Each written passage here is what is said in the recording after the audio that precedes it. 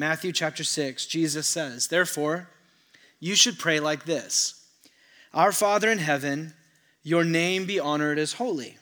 Your kingdom come, your will be done on earth as it is in heaven. Give us today our daily bread, and forgive us our debts as we also have forgiven our debtors. And do not bring us into temptation, but deliver us from the evil one." Let's pray. Jesus, again and again, we just keep repeating the request of the disciples in Luke's gospel. Lord, teach us to pray. In particular, as we come to the movement of forgiveness, God, give us hearts that are humble enough to ask and humble enough to give. Shape us, Lord. In you we pray. Amen. We'll go ahead and be seated.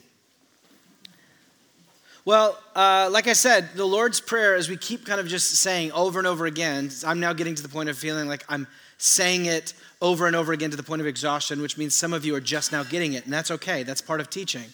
But the Lord's Prayer is both given by Jesus for us to pray just as we read it, but also based off of a couple of things we've been teaching out over the past few weeks. What seems far more likely is Jesus is giving this as a model, a paradigm, like a skeleton for prayer to guide us. And the best way to kind of understand how that works is by identifying these 6 movements or 6 words, which you've been going at over the past 5 weeks. So you'll see behind me each movement of the Lord's Prayer. The Father movement, contemplating God as our Heavenly Father. The Name movement, adoring God's character in His name. The Kingdom movement, which is about intercession for God's kingdom and His will. Last week, Pastor Isaac taught us on the movement of bread, of petition for our daily needs. And this week brings us to the movement of forgiveness. That's funny because we're right here at Thanksgiving, and most churches all over the world are like, it's Gratitude Sunday, and they're doing sermons about like Thanksgiving and all that kind of stuff. No, man, we know what the real problem is going into a week where a lot of you are going to be with family. It's forgiveness. That's the thing we got to focus on. So this morning, we're looking at forgiveness. Now, just a couple of key things to identify here is one, that this forgiveness movement has kind of a two-prong approach and kind of two predicaments within the prayer. Now, the first is that Jesus assumes our need to daily ask for forgiveness. And similarly, underneath that, a daily need to give forgiveness. And this challenges a lot of our assumptions because based on how you might have been raised in or outside of the church, most of us presume forgiveness to be, one, kind of a given. In the words of Heinrich Heine, he was a German poet in the 1700s. On his deathbed, the saying that he said was, "God will forgive me, it's his job." Right? We just assume that God, that's what he's a forgiving guy. And so we take forgiveness as a given. The second thing that we do is we largely consider repentance and confession as a one and done kind of thing. I prayed that prayer, with grandma, when I was 4, and now I'm good, right? And then also we presume forgiveness as being, the forgiveness from God, as being completely separate from our reaction to, our response, our behavior towards others. We take the idea of God's grace and mercy as being the basis of forgiveness, and we separate it from no matter what I do. There's nothing I can do that will, get in the way of that forgiveness. And yet the Lord's Prayer almost gets after all of those. The Lord's Prayer is that forgiveness of God, yes, motivated by His mercy and grace, but it's not a given. It's something that we have to open ourselves up to receive. It comes through repentance. Similarly, it's not a one and done thing. Jesus here is saying forgiveness is a daily need. Just as much as you got to pray for daily bread like last week, apparently you got to pray for daily forgiveness. This is not a very high view of our life, like the way that we are, is it?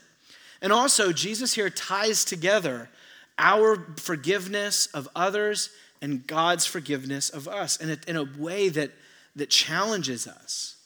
And it's so central for Jesus. It's the one line of the Lord's Prayer that gets a PS, that gets a footnote. If you have your Bibles open, you just look right after verse 13. Don't bring us into temptation, deliver us from the evil one. What does he say?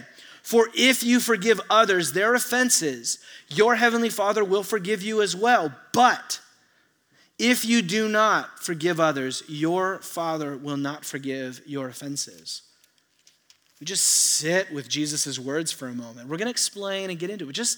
Do you see the weight here of the forgiveness movement? It causes us to think in new ways about forgiveness than what many of us have taught. And so, again, we're letting Jesus shape our way of relating to him in prayer. He's teaching us to pray here.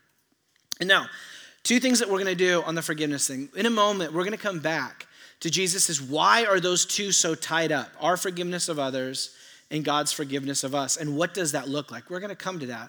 But first, we just have to identify and acknowledge and spend some time just acknowledging what the late Tim Keller refers to as that our age, our moment that we're in, he identified as the fading of forgiveness.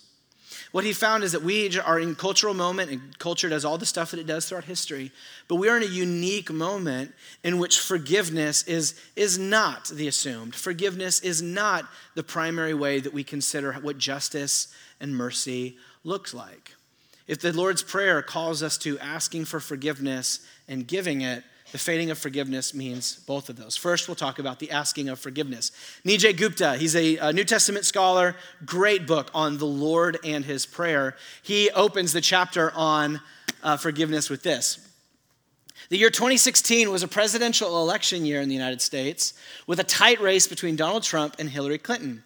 Throughout his campaign, Trump claimed to represent and defend Christianity, yet he repeated publicly that he never asked God for forgiveness. I like to be good, he said.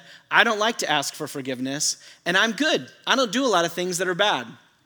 When asked about what he does when he does make a bad choice, Trump responded, I just go on and try to do a better job from there.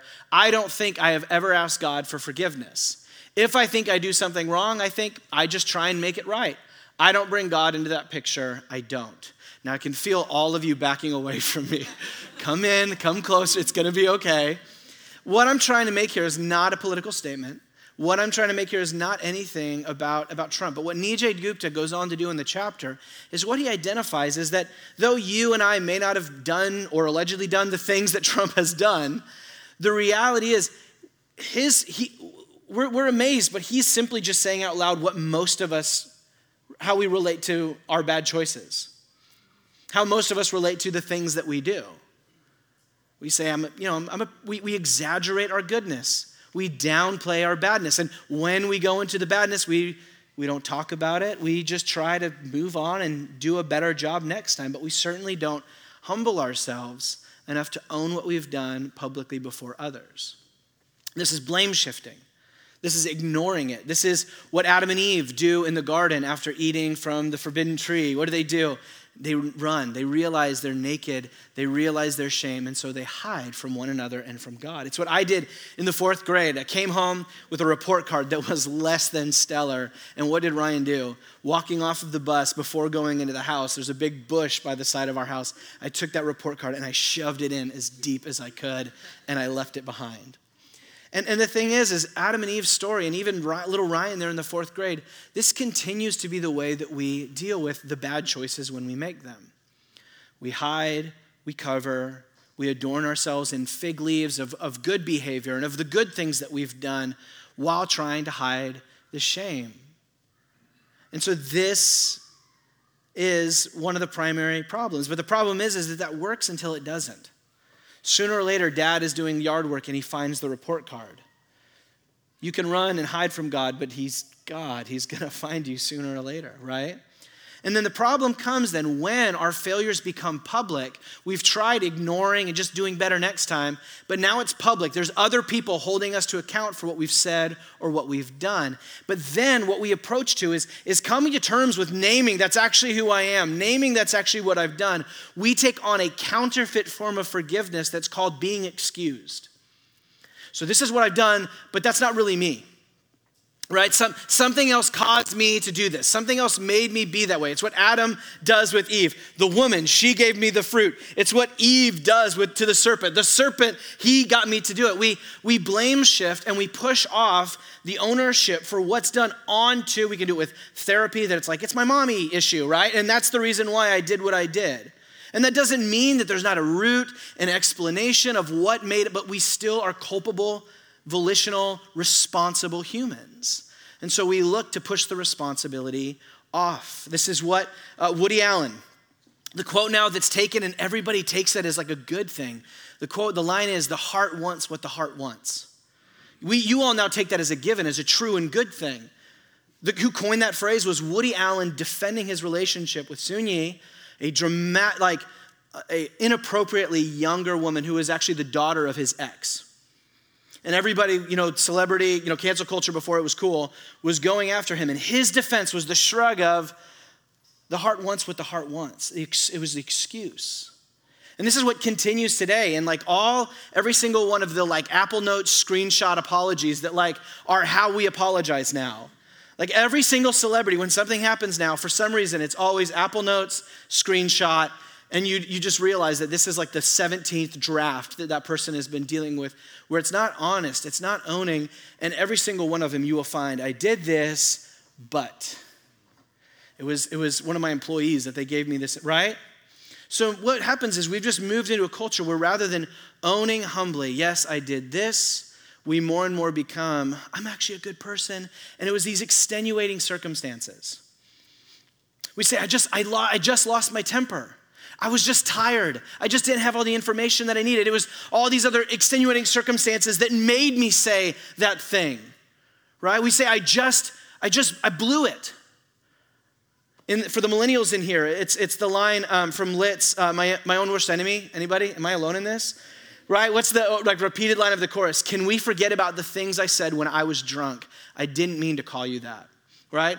That is not the words of looking for forgiveness. That's the excuse. I didn't mean to call you that. It was the booze's fault, right? I was drunk.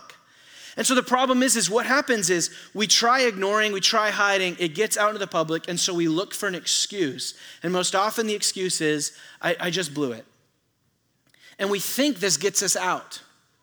Dallas Willard, and before we go into this quote, I'm telling you, this is going to, if you have ears to hear, this will shake the way that you consider how you relate to yourself and the world. I have a before and after moment of my life with this quote. So we're going in treading softly. Dallas Willard says, one of the most common rationalizations of sin or folly is, I just blew it.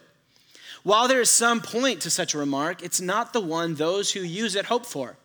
It doesn't exonerate or excuse them. While it may be true that there are other circumstances in which I would not have done the foolish or sinful thing I did, and while what I did may not represent me fully, blowing it does represent me fully. He continues, I am the kind of person who blows it. I'm the kind of person who loses my temper. I'm the kind of person who gets drunk on a regular basis, right? What I did when I was like that may not be about me, but the thing that got me there is still part of me. Blowing it shows who I am as a person. I am through and through, in my deepest self, the kind of person who blows it. Hardly a lovely and promising thing to be. So this is the reality, is what we do is we look for excuses because the ignoring and the hiding didn't work. But the problem is all of our excuses ultimately only do more damage to us because we actually name that there's something going on within me that I am not as I should be. All of our attempts to do anything but name who I am and ask for forgiveness actually just take us deeper and further into shame and guilt and fear. How are we doing? Okay. Now here's the problem, is that culturally, as enough people start doing this, and in particular, we'll get into this in a moment, but as enough people start doing this, what ends up happening is our response then to people that are ignoring and excusing what they've done, in particular when it's abuse or injustice, is we swing onto the other side then and we say, if they're not going to ask for forgiveness, then we're not going to give it. And we take on a policy where, as a response to the counterfeit forgiveness that is excuse and ignoring, we take on the alternative policy that's either no forgiveness or achieved forgiveness. Either you blew it, it's over, it's done, and be gone with you, right? So we dump our friends or we cancel celebrities or whatever. Or we say, okay, there is some way out of this for you, but it's going to require enough groveling and humiliation before we let you start over again. Or you've got to disappear into the woods for a couple of years, and then you can come back with an album that explains, how much better you are now, and we all applaud you. No? That's just everyone? No, okay. And so what ends up happening then is we find ourselves then in this tension point between ignoring or excusing injustice and abuse and our failures leads to Us basically saying, then we're not going to give forgiveness at all. In the words of Sabine Birdsong, she has a famous write-up she did in the middle of the Me Too, when that was really at high swing, that was entitled, "To Hell with Forgiveness Culture." She was saying, this kind of forgiveness, this cheap forgiveness that's like, forgive and forget, let's move on, don't hold the burden of that. What that does is that undercuts justice, it undercuts things being put right, and she's right. That kind of ignoring or excusing form of forgiveness does not get us as a culture where we need to go.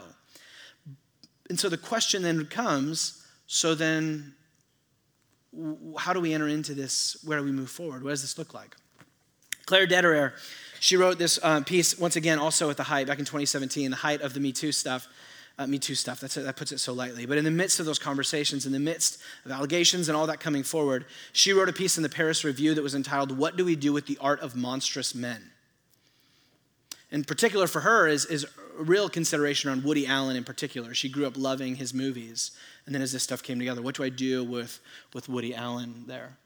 And most of the, it's fairly long, it's worth the read. There's language, some of you,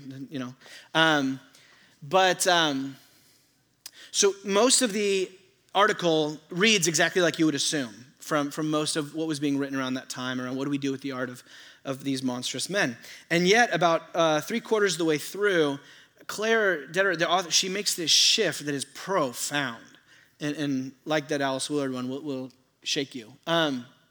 She says, when you're having a moral feeling, self-congratulation is never far behind. You are setting your emotion in a bed of ethical language, and you are admiring yourself for doing it. The transmission of our virtue feels extremely important and weirdly exciting. She continues, yet I can sense there's something entirely unacceptable lurking inside me. Even in the midst of my righteous indignation about Woody and Sun-Yi, I know that on some level, I'm not entirely upstanding citizen myself. Sure, I'm attuned to my children, thoughtful with my friends. I keep a cozy house, listen to my husband, and am reasonably kind to my parents. In everyday deed and thought, I'm decent enough. But there's something else as well. Something vaguely responding monster. I suppose this is the human condition, this sneaking suspicion of our own badness.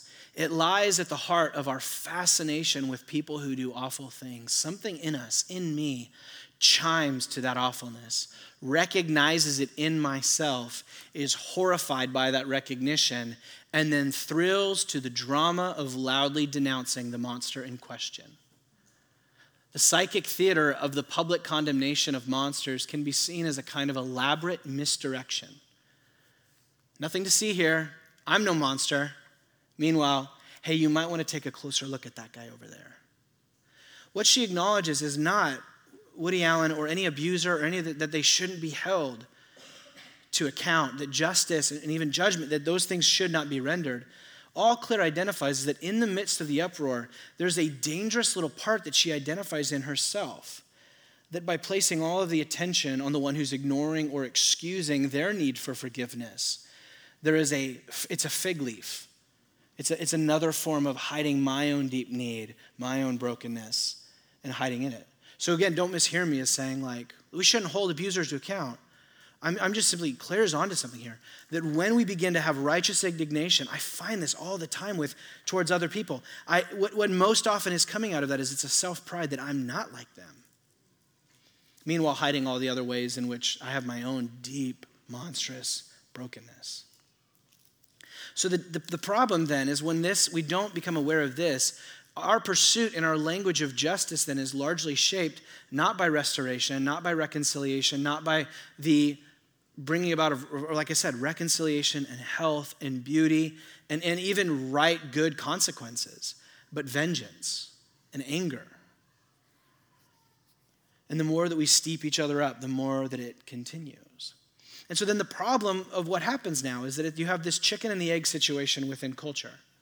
We're in a moment where we become increasingly resistant to asking for forgiveness, and so we also are becoming increasingly resistant to giving it, and it deepens further. Because the more that we see, that the moment that I name my faults, no one is going to forgive me. I become that much more resistant to even opening up the door for people to see it. and I won't give it because I also keep, right? And so it continues and continues. Now, in the midst of all this brings society, this brings marriages, this brings relationships to a place of just untenable trajectory. Desmond Tutu, it was the title of a book, but it was a quote that he's known for, is him simply saying, there's no future without forgiveness. Desmond Tutu, along with Hannah Arendt and Martin Luther King Jr., all represent these communities and groups which were horrifically oppressed in the 20th century. And yet they identified that in order for society to move forward, there has to be some framework of truth and reconciliation. Otherwise, society crumbles. This is true of marriages. This is true of families. This is true of friendships. This is true of church communities. This is true of the world and culture as a whole. There is no future without forgiveness. And so what we have to come into then is identifying that what we find within those like Tutu or Arendt or King is individuals who held out that the only way forward is forgiveness, but the kind of forgiveness that they were bringing us to was not a repetition of ignoring and excusing, but neither was it our current kind of uproar of no forgiveness or an achieved forgiveness. They had a robust, dynamic view of forgiveness that guided these movements, that brought about some of the greatest works of justice in the 20th and into the 21st century, motivated by a forgiveness which they all identified was defined by the person and the work and the teachings of Jesus. And so what is the kind of forgiveness that Jesus talks about? Just a few chapters over from the Lord's Prayer, if you want to turn there with me, Matthew chapter 18. How we do? I know that was heavy. So deep breath. We've come out and now we're coming into, okay, so what does Jesus invite us into? What does this look like? It's evident we got a problem with it, but what does Jesus actually give us that might be a solution moving forward? Matthew 18, beginning in verse 21, we get the longest segment of Jesus' teaching on forgiveness in the New Testament right here. And it starts as a question that moves into a story. Look with me, verse 21. Peter approached Jesus and asked him, Lord, how many times must I forgive my brother or sister who sins against me? As many as 7 times? Pause. This is great and very funny. Peter's trying to be cool. So the common teaching of the rabbis and the Talmud was the number for forgiveness, 3 times. And then you can write them off and be done with them, right? So Peter comes to Jesus and he's like, hey, I know, Rabbi so-and-so down the street says 3. How about 7, Jesus? That's pretty cool, right? Holy number and all that, number of perfection, right? 7, Jesus, I'm doing pretty good. What's Jesus say? I tell you, not as many as 7, Jesus replied, but 70 times 7. Now, some people have actually done the math and they're like, so it's, okay, they get the calculator out. It's forgiving this many times. The whole point of what Jesus is getting at here is it's a number you don't count. It's beyond keeping score. The kind of idea that Jesus is getting at here is if you're still counting, you're not forgiving. And these are the words of 1 Corinthians, chapter 13. Paul says, love keeps no record of wrong. So Jesus says, this is the kind of forgiveness that I'm calling you to. It's not a 3 strikes you're out. It's not even a 7 strikes you're out. It's a forgiveness that keeps on giving. So why and how are we supposed to do this, Peter might ask? Jesus tells a parable. He tells a story. For this reason, this unstoppable, ending forgiveness. For this reason, the kingdom of heaven can be compared to a king who wanted to settle accounts with his servants. When he began to settle accounts, one who owed 10,000 talents, we're going to come back to that, was brought before him. Since he did not have the money to pay it back, his master commanded that he, his wife, his children, everything he had be sold to pay the debt. At this, the servant fell face down before him and said, be patient with me, and I'll pay everything back. Verse 27, then the master of that servant had compassion, released him, and forgave him the loan. So pause here.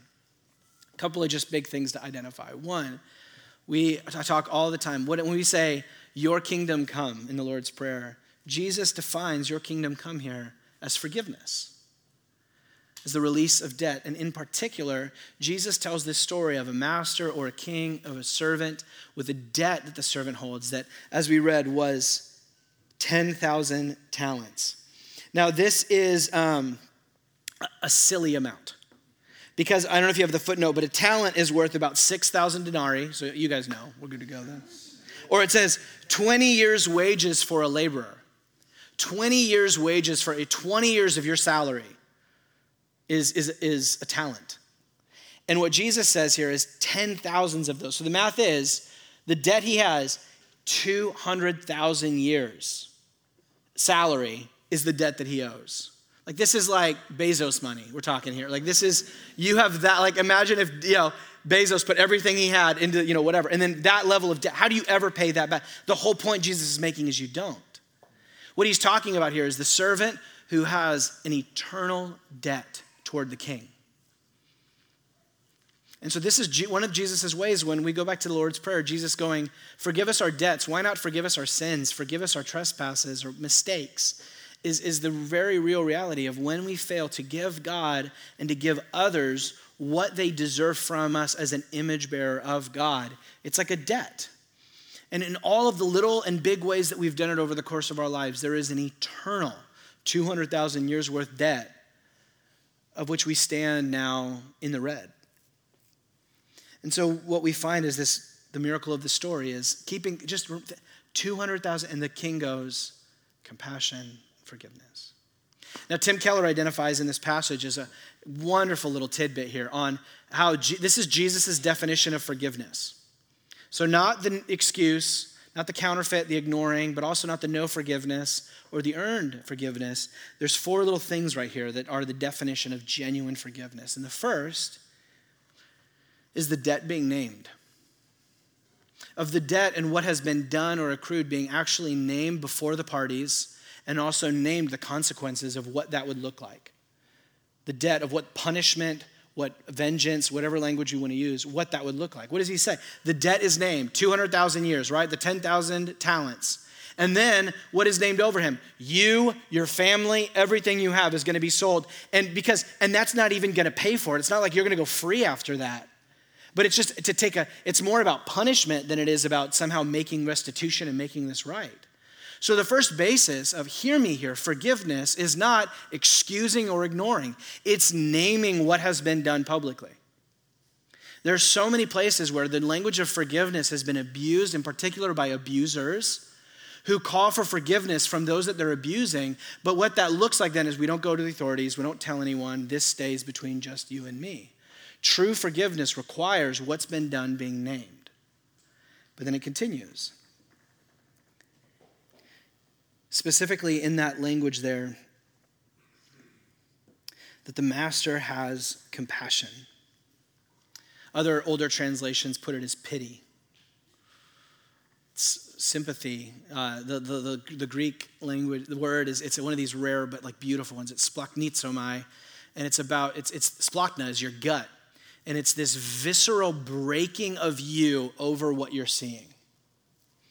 And so true forgiveness comes when we look into the person's story and what's led to why they did what they did. And we begin to have an explanation, not so that we can excuse them, but so that we can identify with them in the midst of, we're all, to go back to Claire Dederer's language, monsters in rehab. That there's a brokenness that I see within myself, and I see what's led to you acting this way, that hurt people. Abusers are often the ones who abuse, that the reason why you talk to me that way is because, right, we're able to not write off, not ignore, but able to identify with them and have compassion for what they've done. But then that leads to forgiveness, the forgiving of the debts. And this is not the erasure of the debts. Remember how big the money was, how big the debt was. There's no just like, we'll slide that one under the rug. We'll let that one go. Someone's going to pay the 200,000 years debt. And the king chooses in this moment, rather than enforcing him to pay something he could never pay back, the king says, I'll eat the cost. The way to think about this is, his name rhymes with Dave Ferguson. He was my friend in high school. We won't name him for real, but it was Dave. And we were in the parking lot, maybe at Andy's Frozen Custard, for anyone who's been in Springfield knows. We're Andy's Frozen Custard, and he's being silly, and he tries to do the cool, like, slide across the hood of the car thing on my car, my really cool 2002 Honda Accord. And he dents the hood, and then it's not coming back up. So here's the thing. 3 things can happen with Ryan and Dave in the dented hood, right? is I can force Dave to pay for the dented hood, right? Or I can forgive him and pay for the dented hood, or I can just live with the dented hood. A very poor, like high school, college student. It was the third that we went with here, right? And what we find, though, is that if God is the God of justice, the God who's wanting to put things right, the third option can't stand. He can't just let things be. And so the decision is either between God eating the cost of the debt himself, taking it upon himself, or him forcing you to pay for it. And what Jesus is getting at here is that true forgiveness is a form of self-suffering. It is a death to self. It is a costly forgiveness because we've named what you've done and what it deserves and all of that. And I'm saying I'm choosing actually to not hold my vengeance against you, but actually to allow it to dissipate and die within myself. And it's painful and it's hard. But then finally, after forgiveness, the king releases him. It's an openness and an opportunity for reconciliation and restoration and a new life on the other side. True costly forgiveness must have all four. If I don't name the debt, that I'm just excusing or if I'm just ignoring. If I don't have compassion, my forgiveness, and seeing myself within them, I will always be doing it from an aggrandizing, I'm better than you kind of forgiveness. If I don't forgive, then it just sits out in the open and it festers like a wound in both parties. And if I don't release, then that person in my eyes is always defined by what they did. True forgiveness entails all four of these. And so what then is the response of the forgiven servant? Verse 25. Nope. 28. Thank you. Who was that? There you go. 28. What happened next? The servant went out. The servant who was just forgiven 200,000 years of a debt. That very servant went out and found one of his fellow servants who owed him 100 denarii, which is 1 day's wage. A denarii, so it's 100 days' wage. So it's not nothing. In comparison to 200,000 years, it's absolutely nothing.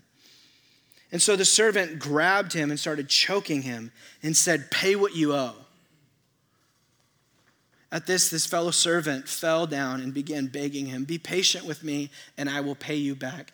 The servant now utters the same words to a fellow servant that this servant, in the story 5 minutes ago, gave to the king. You would think it would shock him awake, but no, he wasn't willing. Instead, he went and threw him into prison until he could pay back what he owed. So this story, as much as it's about the beauty of the forgiveness of what God as King has done for you and I, is ultimately a story about the abuse of forgiveness. What happens when the forgiveness of God, or even in this story, a king and a servant, doesn't change someone? Verse 31. When the other servants saw what had taken place, these other servants witnessing, they were deeply distressed. They went and they reported to their master everything that had happened. Then after he had summoned him, his master said to him, "You wicked servant, I forgave you all that debt because you begged me. Shouldn't you also have had mercy on your fellow servant as I had mercy on you?" And because he was angry, his master his master handed him over to the jailers to be tortured until he could pay back everything that was owed, the 200,000 years debt. So also my heavenly Father will do to you unless every one of you forgives his brother or sister from your heart. So Jesus ties together here the forgiveness that you give to others with the forgiveness that you've received in such an inseparable bond that to say no to forgiving others isn't God saying no to you. It's you saying no to God's forgiveness in the first place. N.T. Wright writes, you'll see behind me, in particular, having received God's forgiveness themselves, this being followers of Jesus, they were to practice it amongst themselves. Not to do so would mean they had not grasped what was going on. As soon as someone in these Jesus communities refused to forgive a fellow member, he or she was saying, in effect, I don't really believe the kingdom has arrived. I don't think the forgiveness of sins has actually occurred. You can go to the next. Failure to forgive one another wasn't a matter of failing to live up to some new bit of moral teaching. It was cutting off the branch you were sitting on. The only reason for being kingdom people, for being Jesus's people, was that the forgiveness of sins was happening. And so if you didn't live forgiveness, you were denying the very basis of your new existence. I love that line. The failure to forgive others is cutting off the branch that you're sitting on. You exist and live within the forgiveness that God has brought about because of his pity, because of his forgiveness. And so it's not God doing some kind of achieved forgiveness, waiting to make sure you do it. But if the moment comes and you refuse to forgive, it reveals you don't actually believe in mercy and forgiveness at all. You still think at some level that you've earned God's forgiveness, that you paid him, and so now you can hold that out of others. When we hold on to this, it just falls apart. And so when Jesus says back in the Lord's Prayer with his footnote, forgive us our debts as we also have forgiven our debtors, those two are so tied up together, not because we earn our forgiveness by forgiving others, but because it's the life that you live. To separate those two would be to separate the very essence of what God is doing in this world, both for you and now through you. And you can't do that. And so we just hold, how in the world, this is why. This is why. And what's interesting is the dynamic here of how do we get ourselves to move in some new direction, some new space of forgiveness being actually possible like this. The key thing, once again, Tim Keller, in his book on Forgive, I'm going to actually pitch it to you in a moment. One of the things he identifies here that is so good is the primary problem with most of us in our apprehension and our resistance to asking for forgiveness and then also giving it is, as we see in this story, that we are servants who are seeking to make ourselves king. We're servants who are seeking to make ourselves judge. It's pride. It's an arrogance where we refuse to see ourselves in the debt that we actually have towards God, but also the pride and the arrogance of putting ourselves up in the position of king over others and what they've done. And the way forward, the thing that will transform your heart, where this actually begins to become a little bit more available to you, is when we begin. How do you turn from being a servant who wants to act like the king and the judge? The way that you do this is by seeing the king who made himself like a servant. You see in Jesus Christ the judge who allowed himself to be judged. You look at the cross of Jesus Christ and you allow that to be the space where you see Jesus going and taking on my eternal debt onto himself, dying for my sins to bring about the forgiveness that I have. And so the reality is why in the world would I want to be judge? Why would I want to be king when I've got one that's so much better at it than I am? I've got one that's so much more beautiful in the work that he's done than I am. And so I can set myself down, quit pretending that I've got it all together, and I can allow forgiveness to be the breath that I now breathe, to be grace to now be the life that I live in. Because I don't need to pretend that I'm king, because there's a much better one, and his name is Jesus. There's a much better judge who's far more trustworthy in his edicts than I am. And so I can give myself over to trusting Jesus and allowing that forgiveness to be my story and then overflowing out into how I give it to others. And one of the primary places that we enter into this work is through prayer. And so to bring us back to the Lord's Prayer, and in particular the daily prayer practice that we've been building over the course of this series, this is simply just entered into in 2, 5, 10 minutes, however long you might have set for your prayer practice time, is as we get to this line, as we enter into two forms of prayer. One is confession and one is commitment. Confession of our debts and our need for forgiveness is the first one, where we name the 200,000-year debt that we have before God. We name the debts of the day. And so one of the ways that you can do this is by thinking through blatant, deliberate, unconscious, or inner orientation types of debt, of sin, of mistakes and failures. The blatant would be the things that even those who don't follow Jesus would agree are just not great. This would be the things on the far end like murder or adultery. Lying in some cases is still kind of seen as a moral faux pas. The next is the deliberate, which these would be when we go against the confirmed kind of teachings of Scripture, where we made a choice. And then unconscious would be, I'm looking back over my day and I'm realizing, oh my gosh, the way that I told the person what I had done or the way that I was relaying something, I baked all of that in a bunch of making myself look better than I actually am. And I'm not realizing that until now I look back on it. It's unconscious. And then inner orientation would just be the ways of distrust, the ways of shame, of perfectionism, right? Whatever your personality type might be, where you're going, these are not leading me into the person that God has made me to be. And you can just simply confess to Jesus, I'm coming before you today, naming and acknowledging,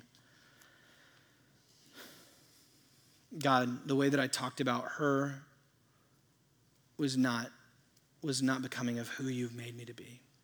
One of the best, most helpful ways to do this is you go back through the Lord's Prayer and you begin to think through, God, what are the ways in which I have not lived as your child, my Heavenly Father?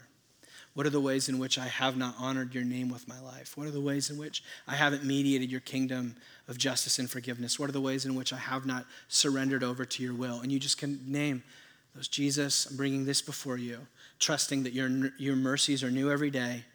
And Jesus, that you taught me to pray this way, for daily me to name all of these things. And again, this is not that if you forget to do this on Tuesday and you die on Wednesday that sorry, like you're going to hell. Like I grew up thinking that and it was terrifying to me. The whole point of this is there is a yes and amen, a one-time confession and commitment to following Jesus. But then as we follow him, there's a line Jesus makes about when Peter wants to get everything washed, not just his feet. He says, you've already been made clean by my words. And so now there's no longer anything for you to wash except for your feet.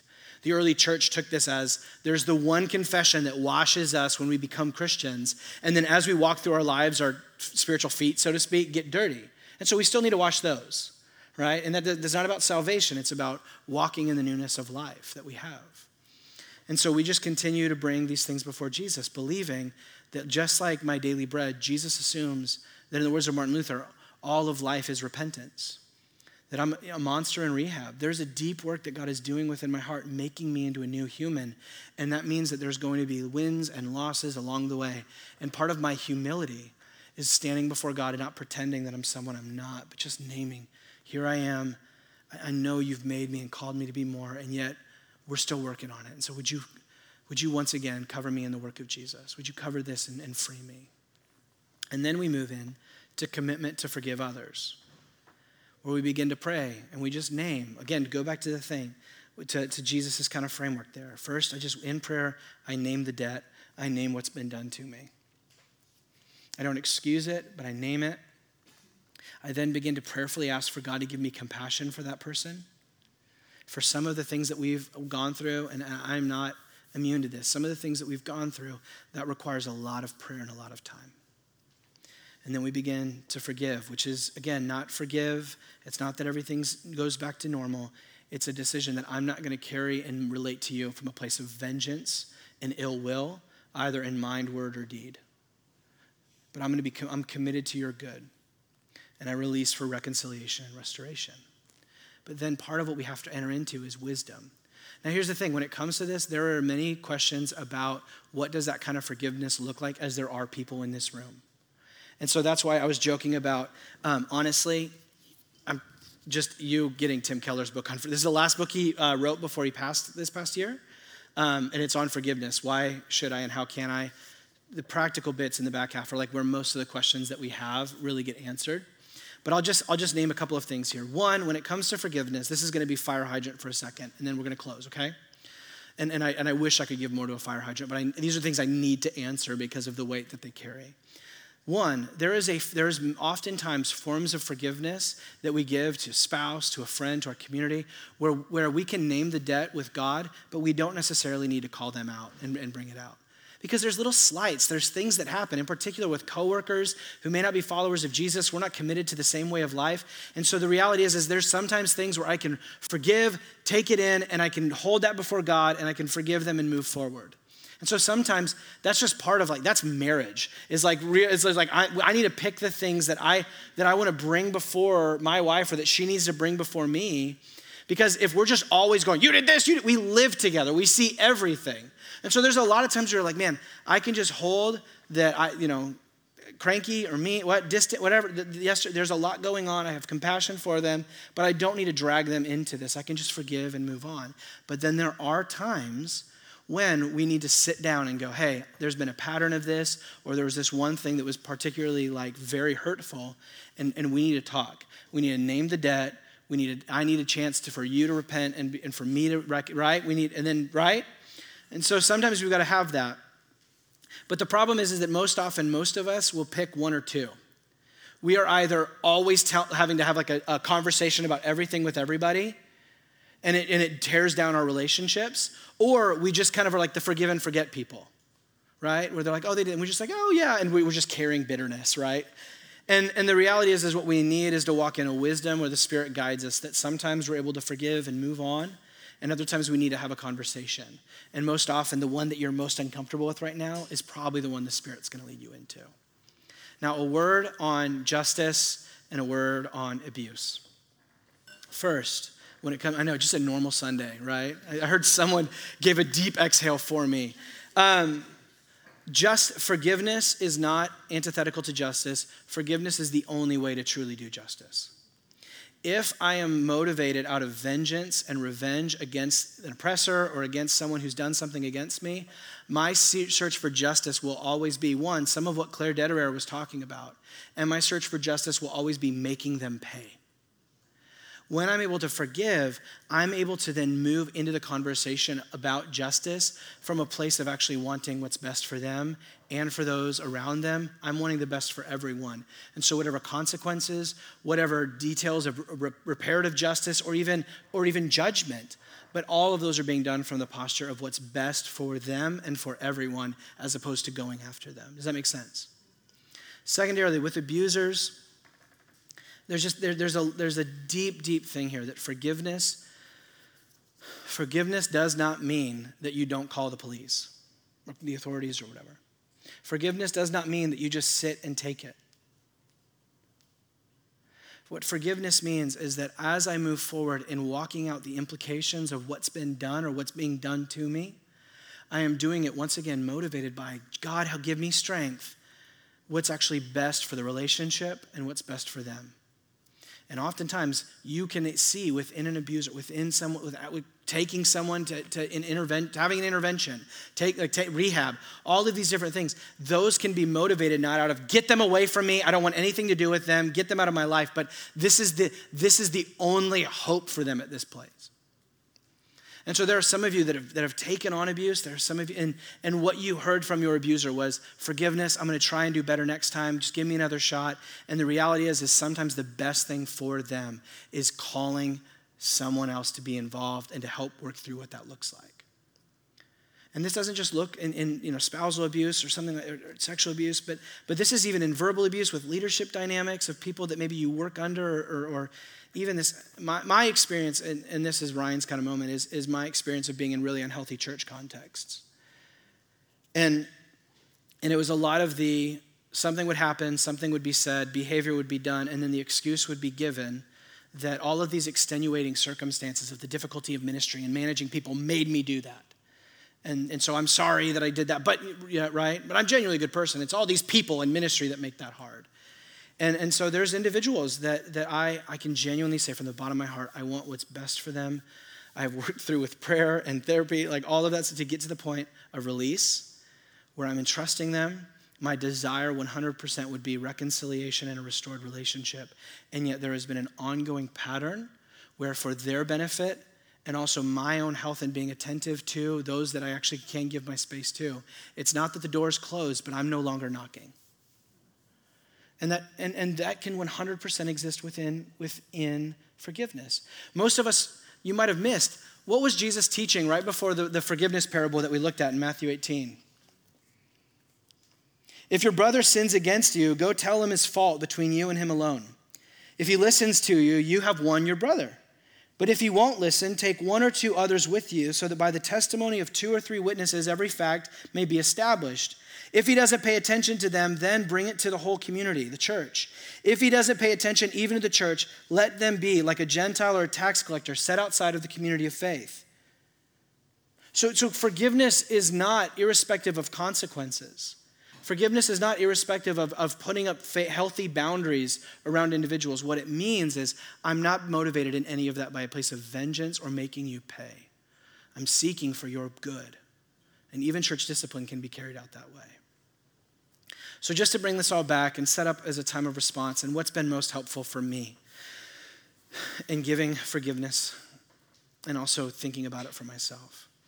As the Christian view of forgiveness rotates, it revolves, it's saturated in the work that Jesus has done at the cross. And so when I come to the cross, I am reminded of one, the deep debt that I have carried. That for me to follow Jesus and to receive his atoning work on the cross is to name that 200,000 year debt has my name on it too. And yet Jesus is the good king who became the servant and went to the cross for me. I simultaneously see at the cross that I am more broken and flawed than I currently see, and I am absolutely more loved and forgiven than I could ever imagine. And so I sit there at the cross and I receive that. And so when I then ask for forgiveness, it's an act of hope and trust that God is not done with me. And even this thing that I am terrified to name before God is not the end of my story, but there's an ongoing work that God's doing. And the same is true for those that we forgive. There are some things that have been done to you that, man, you just struggle to let go and forgive, to move from vengeance and the payment of what they did to you. And honestly, one of the best things that you can do is you can look at Jesus on the cross. You can see that God doesn't excuse or wipe what they did underneath the rug. You see that Jesus went to his cross for that too. And so whenever you have that moment where there's welling up, where you're struggling to forgive, because it's a lifelong movement, but when you find that struggle developing and building within you, the most helpful thing that you can do is to name the depth and the darkness of what was said, what was done to you, and then realize that when that person is repentant, that person is in Jesus, that means that thing went to Jesus' cross as well. So there is no absence of justice. There is no Jesus kind of winking at what's been done to you. Jesus died for that thing. And so now I can release and surrender that what I feel like is coming for them it's been done. And then simultaneously, at the same time, when people are unrepentant, I go to the cross and there's two things that I'm doing. One is I am praying and praying and praying for that person for what they did to me or what they've done to others, that too might be added and nailed to the cross. And so it allows me to forgive them in hope that might somehow bring them to the place of that being put on the cross with them. And if they go a whole life and they're not repentant and they continue in what they've done, the cross reminds me that God is serious about justice and judgment. And all he asks me to do is simply quit pretending that I'm the king. And so forgiveness is an act of saying, God, I entrust them to you as the faithful and just judge. And so I forgive in hope of what you might do, but in trust that no matter where history goes, the quote it's just so wild how broken our view of God is. God says, vengeance is mine, I will repay. And the way that you can forgive is by truly believing that. The moment that you begin to believe that God isn't going to be a just judge is the moment that you begin to think that you have to be the one to do it. But when we surrender, we can move into a posture of forgiveness and release, both in the ways that we view ourselves and in the ways that we view others.